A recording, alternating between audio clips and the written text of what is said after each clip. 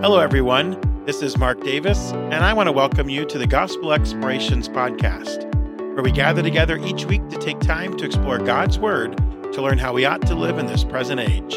I'm glad you've chosen to spend some time with us today. Let's jump into today's episode.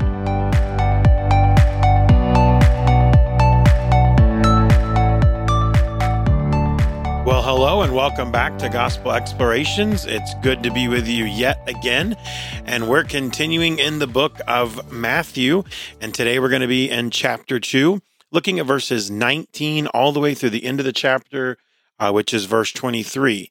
So we're going to take a look here at the last part of Matthew chapter 2 as we continue this slow dive through the Gospel of Matthew. If you have your Bibles, I would encourage you to grab them. Maybe if you have a phone with you, you could log into your favorite Bible app. But if you would, grab your copy of the Word of God, and let's read together starting in Matthew chapter 2, verses 19 through 21. It says this, "But when Herod was dead, behold, an angel of the Lord appeareth in a dream to Joseph in Egypt, saying, Arise and take the young child and his mother, and go into the land of Israel, for they are dead which sought the young child's life. And he arose and took the young child and his mother, and came into the land of Israel. But when he heard that Archelaus did reign in Judea, and the room of his father Herod, he was afraid to go thither.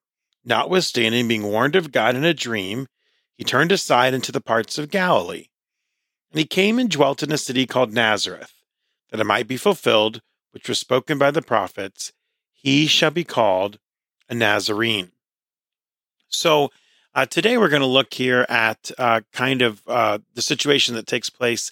Mary and Joseph have fled to Egypt to protect baby Jesus from Herod's crazy edict that all the baby boys would be put to death.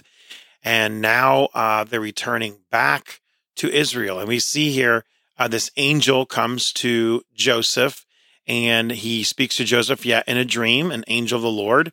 And he tells him to arise and take the child and his mother back. He says then in verse number 20, "Arise and take the young child and his mother and go into the land of Israel, for they are dead which sought the young child's life." And we learn that Joseph responds immediately. He obeys immediately. This is an indicator regularly throughout Joseph's life in the stories that we have. There isn't a lot of passages of Scripture that deal specifically with Joseph, but we regularly see Joseph being asked to do something, being requested to do something, and his response is obedience immediately. And so it's a great pattern for us to learn that we need to obey God immediately when he speaks, to trust him for the outcomes, and to do what he calls us to do. And we see repeatedly throughout this account, we see this phrase, the young child, the young child, the young child, being used to remind us yet again that this passage really is about the preeminence even of Christ as a baby. This whole story, this whole situation centers around him as the person of importance here in this narrative that we're reading. And we see that, it's possible that a few years have passed since they were in Egypt, and now Herod has passed away, and they can go back to the land of Israel safely. And so that's exactly what they do. But then you read in verse number 22 that they heard that Archelaus did reign in Judea. Now, Archelaus would be the evil son of Herod, and the one who basically he was about as crazy as his dad. Many people say that Joseph had good reason to be fearful concerning Archelaus because, as the son of Herod, he proved to be as cruel and also incompetent. Maybe even more so incompetent than his father. And so there is even, according to history, we know that the Jews of Judea begged the Roman government to remove him because of his terrible ruling, and that's exactly what happened. In AD 6, he was deposed and was replaced with a governor that was appointed by Rome because he was that bad of a leader. And so they had right reason to be fearful of Archelaus. Now, after Archelaus comes off the scene, history tells us about Herod Antipas, which was his brother, who had a much more milder disposition and a more inactive temper, if you want to call it that. But it's just interesting, again, how we see God directing Joseph's steps, and even in this area of how to deal with the situation with these pagan rulers and giving protection to their family to maintain the very promises that God had given. And so we see that he's warned again by God in a dream, and as to where he should take his family in a way that would be away from the peering eye of Archelaus. And they end up in the region of Galilee, which had a much more significant Gentile population than even Judea or Jerusalem. And the Bible tells us they came to dwell in the city of Nazareth. And what's interesting is Nazareth was the hometown of Mary and also of Joseph. We read that in Luke chapter 1, verses 26 and 27. And it's pretty unremarkable. Nothing special about Nazareth. Nothing really stands out about Nazareth. And it's even interesting that that would be the place where God would take them back to, because being that that was the very place that Mary and Joseph had come from, they were familiar with Mary and Joseph. They knew the circumstances surrounding this virgin birth. And so there were definitely probably still rumors and side glances, those kinds of things that were thrown their way as they went back to this place where people knew them and knew of their circumstance and story. Nazareth was also an unwalled city. It was an unprotected town, and it had kind of a bad reputation in the sense, like even Nathaniel in John chapter 1, if you remember, Nathaniel wondered if anything good could even come out of Nazareth. And so in God's plan, Jesus came from this small, insignificant place that if it had a reputation, it was definitely one with a negative connotation. And this was the place where Jesus grew up. This is where he matured into adulthood. And this is the place that really influenced him in preparation for his future ministry. And so it's just really interesting. Some people maybe feel like God has placed them in they're in a place, they're in a circumstance, they're in a location where they don't have what maybe they think they need to accomplish what they feel like God would have them to do. And this is just a reminder yet again that God is sovereign in every situation in our life. And he uses all of these things that maybe we just take for granted, that we don't even give a lot of thought to. He uses them to accomplish his purposes in our life, to make us what he wants us to be, to guide us and direct us.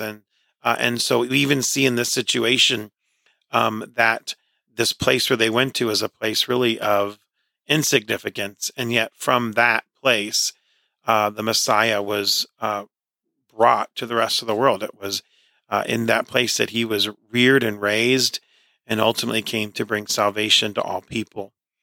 And we read as we close out chapter 2 that he came and dwelt in this city called Nazareth, that it would be fulfilled that was spoken by the prophets, that he should be called a Nazarene. And it's interesting, when you look at the Old Testament, there's no specific passage where you find words that say like he should be called a Nazarene.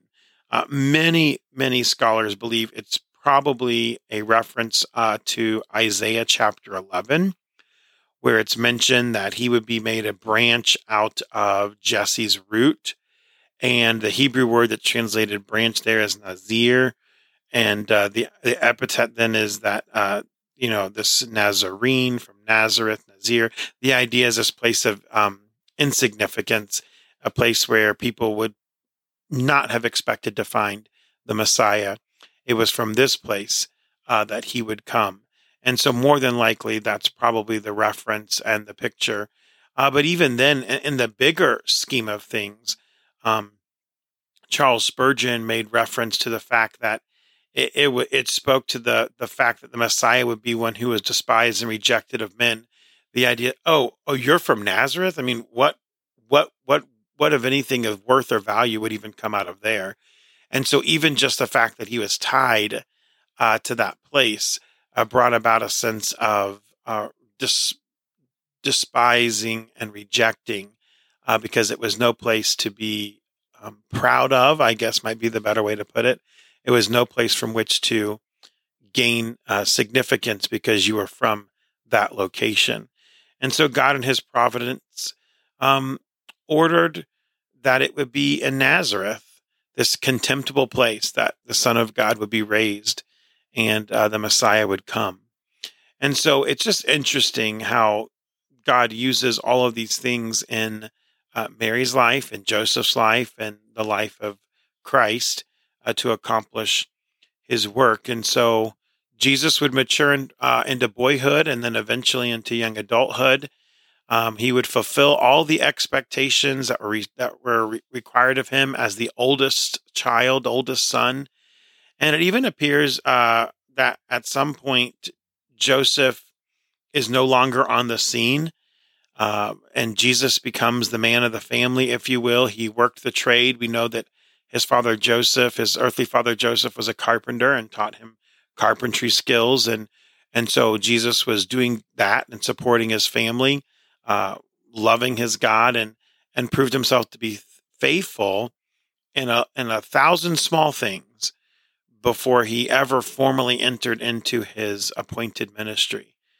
And I think the significant thing that I want to end on in this idea that Jesus came from this place of insignificance was that no one would ever be intimidated to meet a man from Nazareth, because the tendency would always be to think of themselves as being better than anyone from Nazareth. And I believe God used that to help underscore and highlight the humility of Christ, and that he came, the Bible says, to seek and to save that which was lost.